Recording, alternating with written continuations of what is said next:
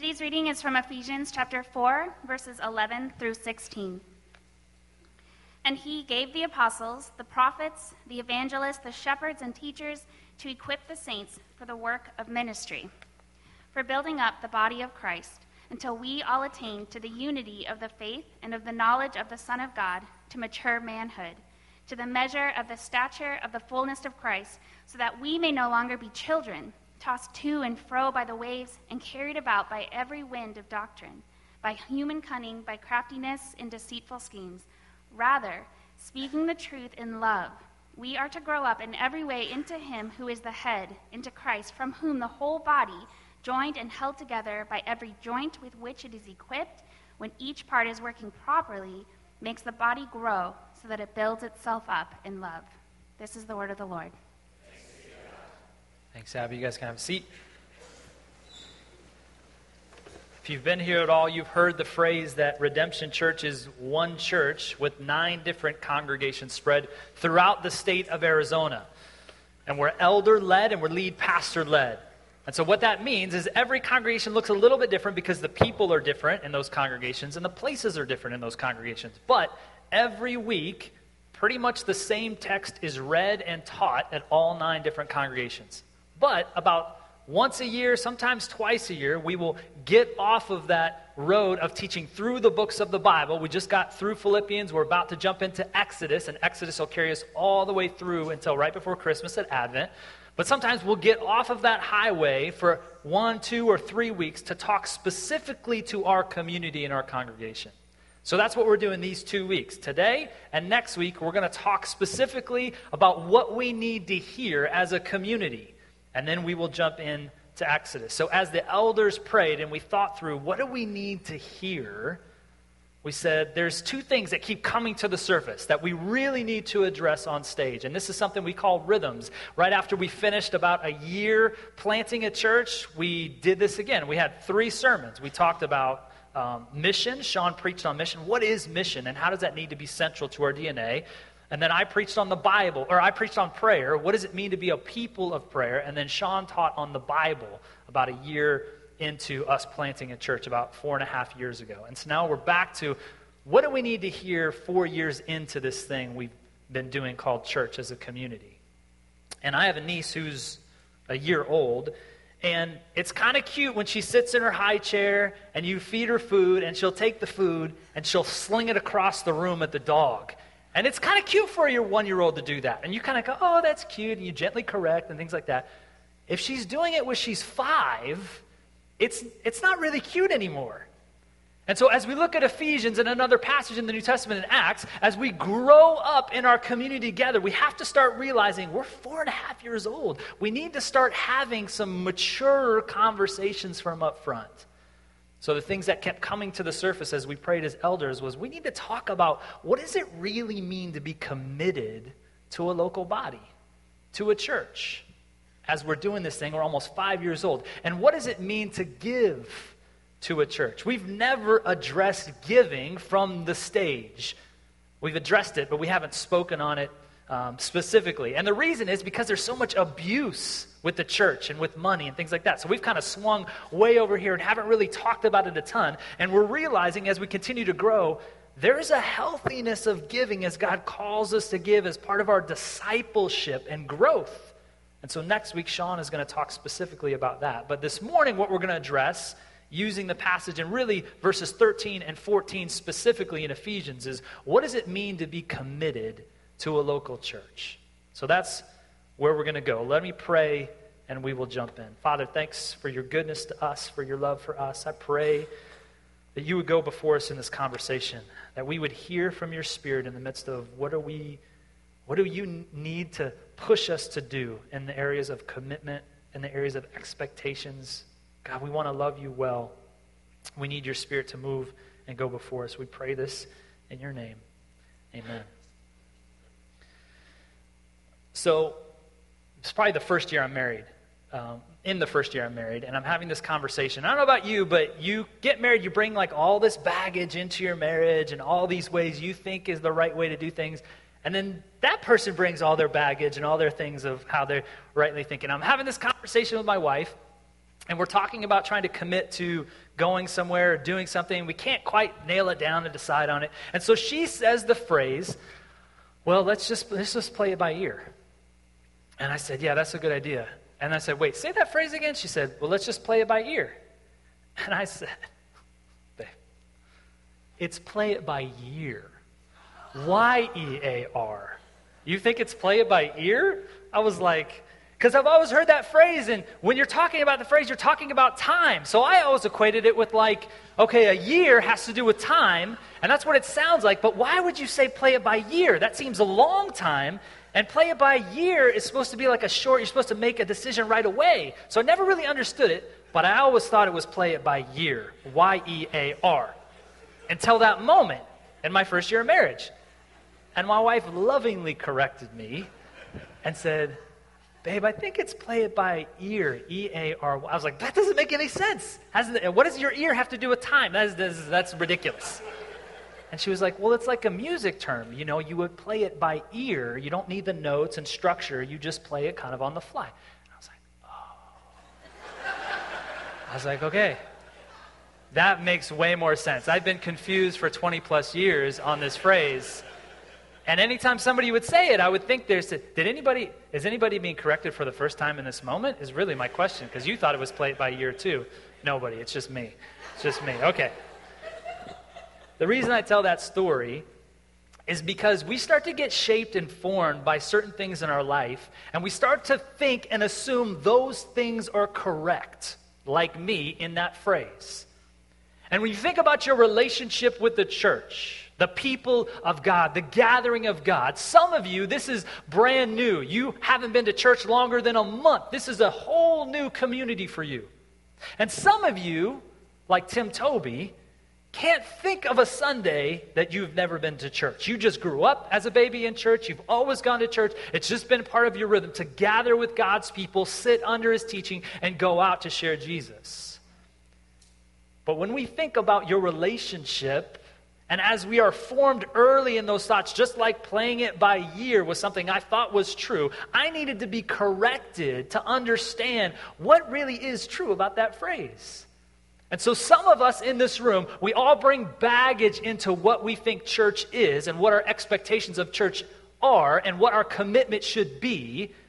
And the question is, are we more informed by the culture, what the culture says church should be, or are we more informed by the Bible and what the scriptures say this community should be?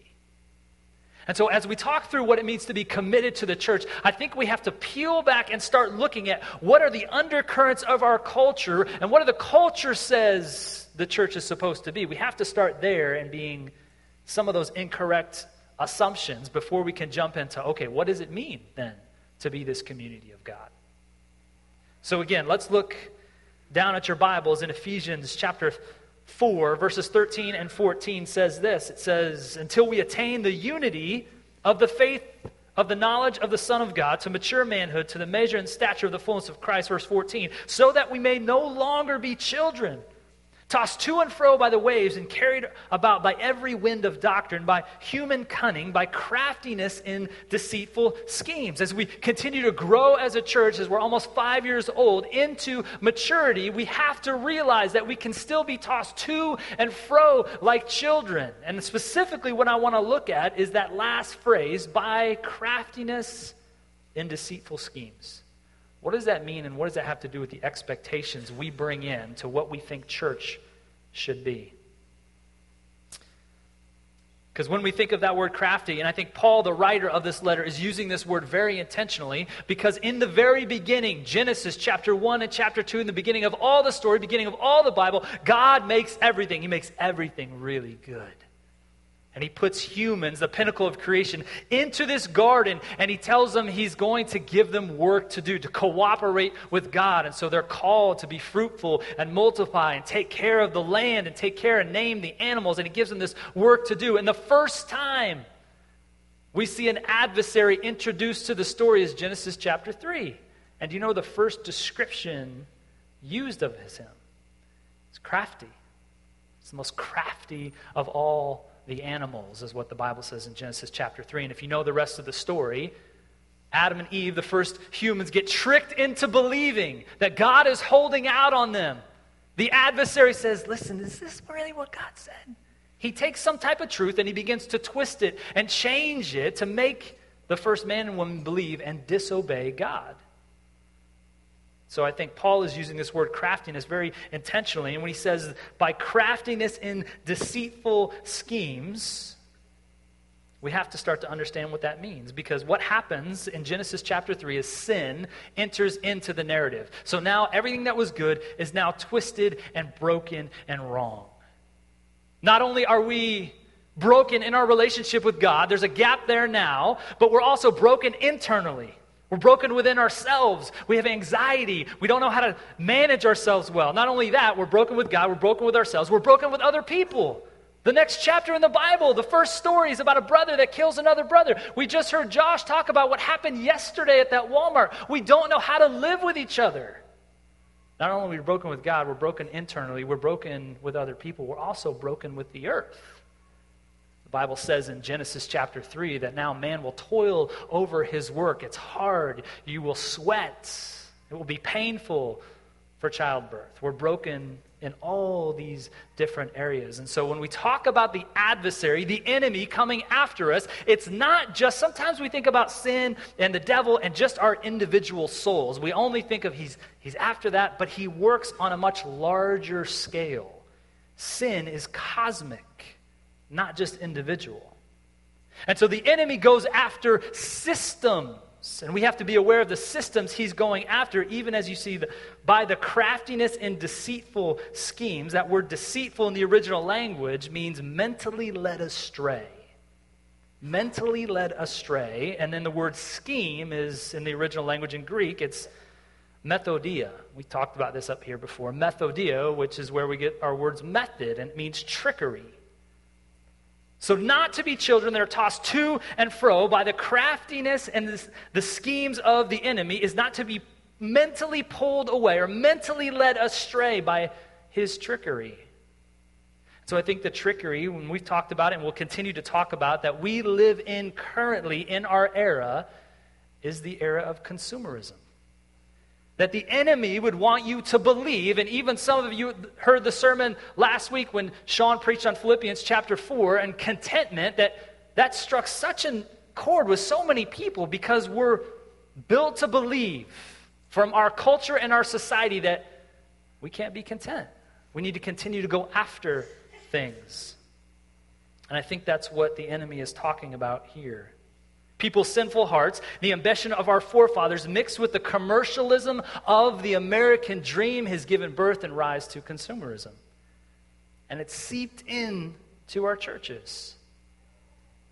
Listen to what former the chaplain of the U.S. Senate, Richard Halverson, says about this. He says, in the beginning, the church was a fellowship of men and women centered on the living Christ. Then the church moved to Greece, where it became a philosophy. Then it moved to Rome, when it became an institution. Next, it moved to Europe, where it became a culture. And finally, it moved to America, where it became an enterprise. Skye Jethani, in his book, Immeasurable, says this about consumerism in the church. He says, we now find ourselves in a culture that defines our relationship and actions primarily through a matrix of consumption.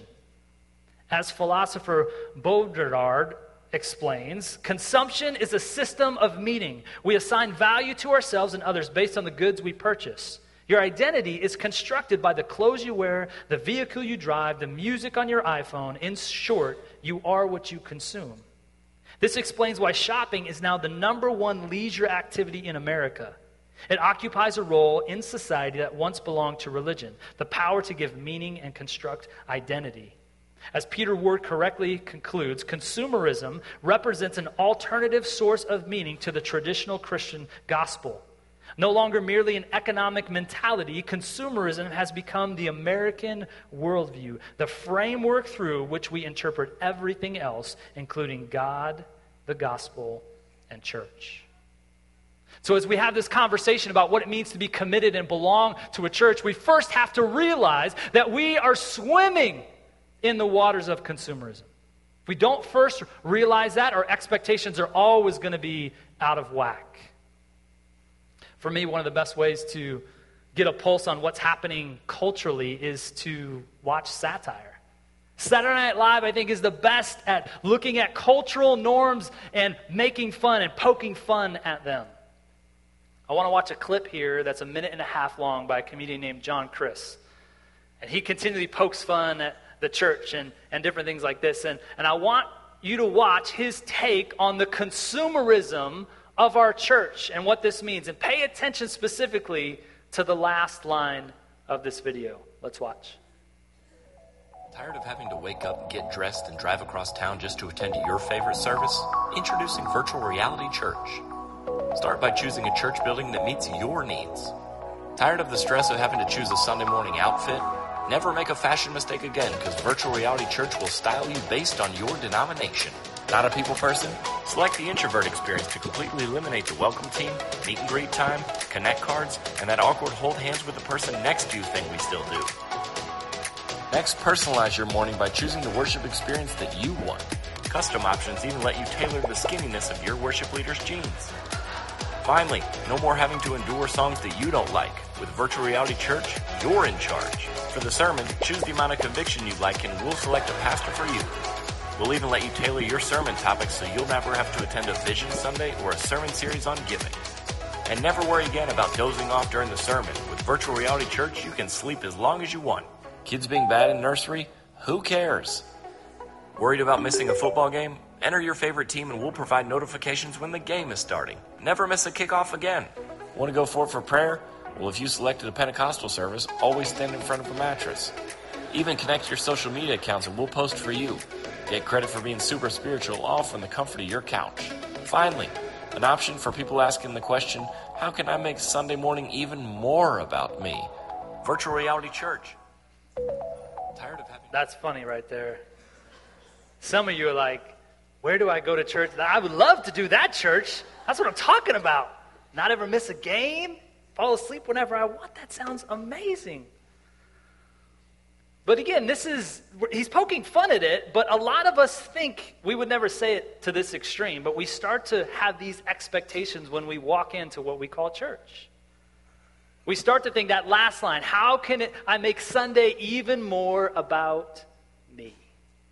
And that's what consumerism does. That's the lie, the scheme that the enemy uses, that consumerism says it's all about you. The problem is the Bible says the church is not all about you. As we think through those expectations, I want to look at an illustration of a boat to ask the question, and you honestly answer, how am I viewing church, my expectations of church and my commitment to church? Because some of us, if we're honest with ourselves, like this video, we consider church community kind of like going on a cruise, like a cruise ship. When you're on a cruise ship, you kind of have the mentality and the expectations that it's hassle-free. It's entertaining, it's self-indulgent. It's relatively pointless in your tour with no objective beyond your own pleasure. The relationships on a cruise, they usually exist for mutual satisfaction. They tend to be shallow with the other people you don't know going on the cruise. And there's some people who picture going to church like being on a cruise ship. If we view the church as a cruise ship, people believe that they're entitled to a vast array of comforts and conveniences. Just like a cruise, they expect food to be exceptional, their needs to be catered for, their overall experience to be very pleasant on a cruise. And when the things aren't the way they expected, if you're on a cruise, you start to kind of complain and whine and kind of say, this isn't right. And when things get hard, maybe the sea gets a little rough, maybe it gets a little difficult, you start to get sick, hardship set in, you're quick to declare, this isn't what I signed up for. What's going on here? And some of us, if we're honest, we walk into the conversation of community of a church kind of like that. And it starts to become all about you. What if instead of looking at a church like a cruise ship, we started looking at it like a battleship? A vehicle for moving God's people forward. People on a battleship, they're mission-oriented, they're focused, they're self-sacrificing in the journey to achieve a victory for what is good and right and true. Relationships exist for the sake of the mission. They tend to be deep, forged in the heat of battle. Like those who serve on a battleship, they expect difficulty. They expect hardship. They expect the food and conditions to be adequate, but they don't demand that it meet their every single need.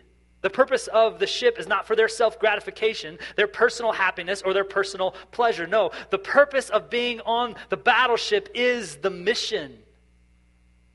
And the mission of the church is Jesus. To be connected with Jesus. To know God and to make Him known. And again, we have drifted because of consumerism into this kind of entertainment, kind of why do you go to church? It should be to connect with Jesus, to know Him more, to tell other people about Him. And this isn't a knock on all of you, it's a knock on us as leaders too. To say, let's be honest as we evaluate and assess. What do we want to be as a church? And we want to be moved more by the Scriptures and less by the culture. And so when you look at the Scriptures and what the mission is, so that we're not pulled away by the schemes of the enemy, we have to look at a passage like Acts chapter 2. We talk about our expectations. And this is when the church is birthed. Acts chapter 2, verses 42 through 47. This is what it says. This is a picture of what the church should be, our community should be. And they devoted themselves. That word devoted means giving constant attention to. They devoted themselves to the apostles' teaching and the fellowship, of the breaking of the bread and prayers. And awe came upon every soul, and many wonders and signs were being done through the apostles. And all who believed were together and had all things in common.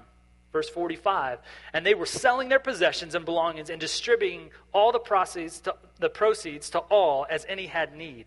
And day by day, attending the temple together and breaking bread in their homes, they received food with glad and generous hearts, praising God and having favor with all the people. And the Lord added to their number day by day those who were being saved. That's a battleship mentality of those people. And when you look at the New Testament, this word church, ecclesia, shows up 114 times. And the word actually means the assembly of people called out of their homes to a public place. That's what the word church means in the original language. And so when we have expectations of what it means to commit and to belong to a church, we have to start understanding that there are kind of three things that get woven through what this church community looks like in the New Testament. Here's the three. The first one is this. They were people that loved each other. They loved each other sacrificially. We see that in verse 45. They're selling their possessions and their belongings. They're distributing it to everybody that has needs. They love each other. And the scheme of consumerism is just to love yourself. So if you walk into a community and say, well, I don't really want to commit because I don't really like that, or I don't like this, and it doesn't work out for me, and my the Bible says we're called to love each other sacrificially. And you see that throughout the New Testament, that they would love each other like a family. That's the first thing. The second thing that seems to be carried through the New Testament of this word called church, this community, is not only did they love each other, but they were on mission. You see that in verse 47, how God continued to add to their number daily. They didn't just sit in kind of this holy huddle and just love each other like this, but they said, these people need to hear about Jesus. We need to go out into the world and talk about Jesus, this love that has so changed us, so affected us. We want to go out and share it with other people. This community was defined by love. They're defined by their mission and multiplication. And then the third thing that seems to be evident in this church community is that they gathered to rehearse the story. They got together, verse 46, day by day, attending the temple together and breaking bread in their homes. They received food with glad and generous hearts. They continued to come together. And what happens in consumerism is you just say, you know what? I will just listen to that podcast of my favorite preacher. You know what? I will just listen to those songs. I can kind of do it on my own. I don't need anybody else. And the New Testament version of the church doesn't make that an option. It doesn't. We need each other to help each other grow, because there's things that you're going to pull out of me and there's things I'm going to pull out of you, and you can't do that by yourself. They would rehearse the story, the true story. That's why we gather every week in here, to rehearse the story, because we forget. And we're hearing messages of all other types of different stories throughout the week.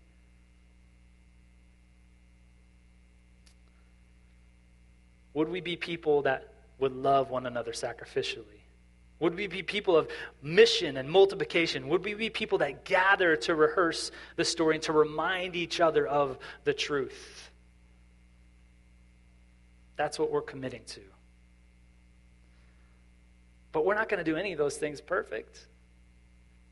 When we marry people, when I officiate a wedding, and people will stand up and they'll say these vows to each other, and like, they're not going to be able to uphold them.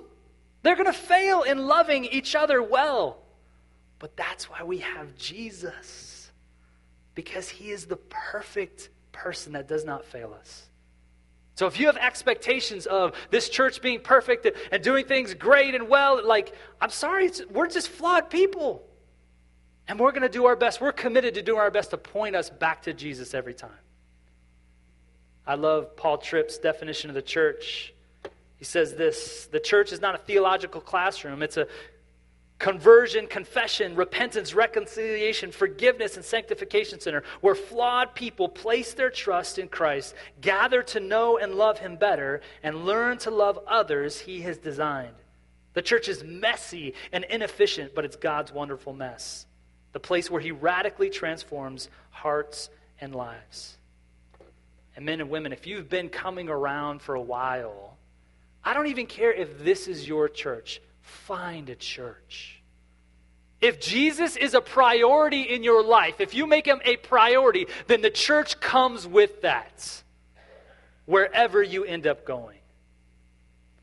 And so we're asking you to take another level of being committed to say, yes, I'm going to be in. I'm not going to be pulled away by the schemes of consumerism, but I'm going to step forward and I'm going to love sacrificially. I'm going to be on mission to share about Jesus and to love people and to do my job well. And I'm going to continue to gather to be reminded, because we need each other in this. Let's pray. Father, thanks for the goodness of your church. As messy as it is, as broken as we are as people, we need each other to remind ourselves of you. So as we think through, are we committed to that area? I pray that you would move us. I pray you would move us to more of a commitment with each other, to more of a commitment to you. God, help us forgive each other when we hurt each other. God, help us keep short accounts with you and one another. God, we need you. We thank you for your church, that we don't have to do this alone, that we have each other in the midst of being reminded of your goodness and your grace. We love you, and we pray this in your Son's name. Amen.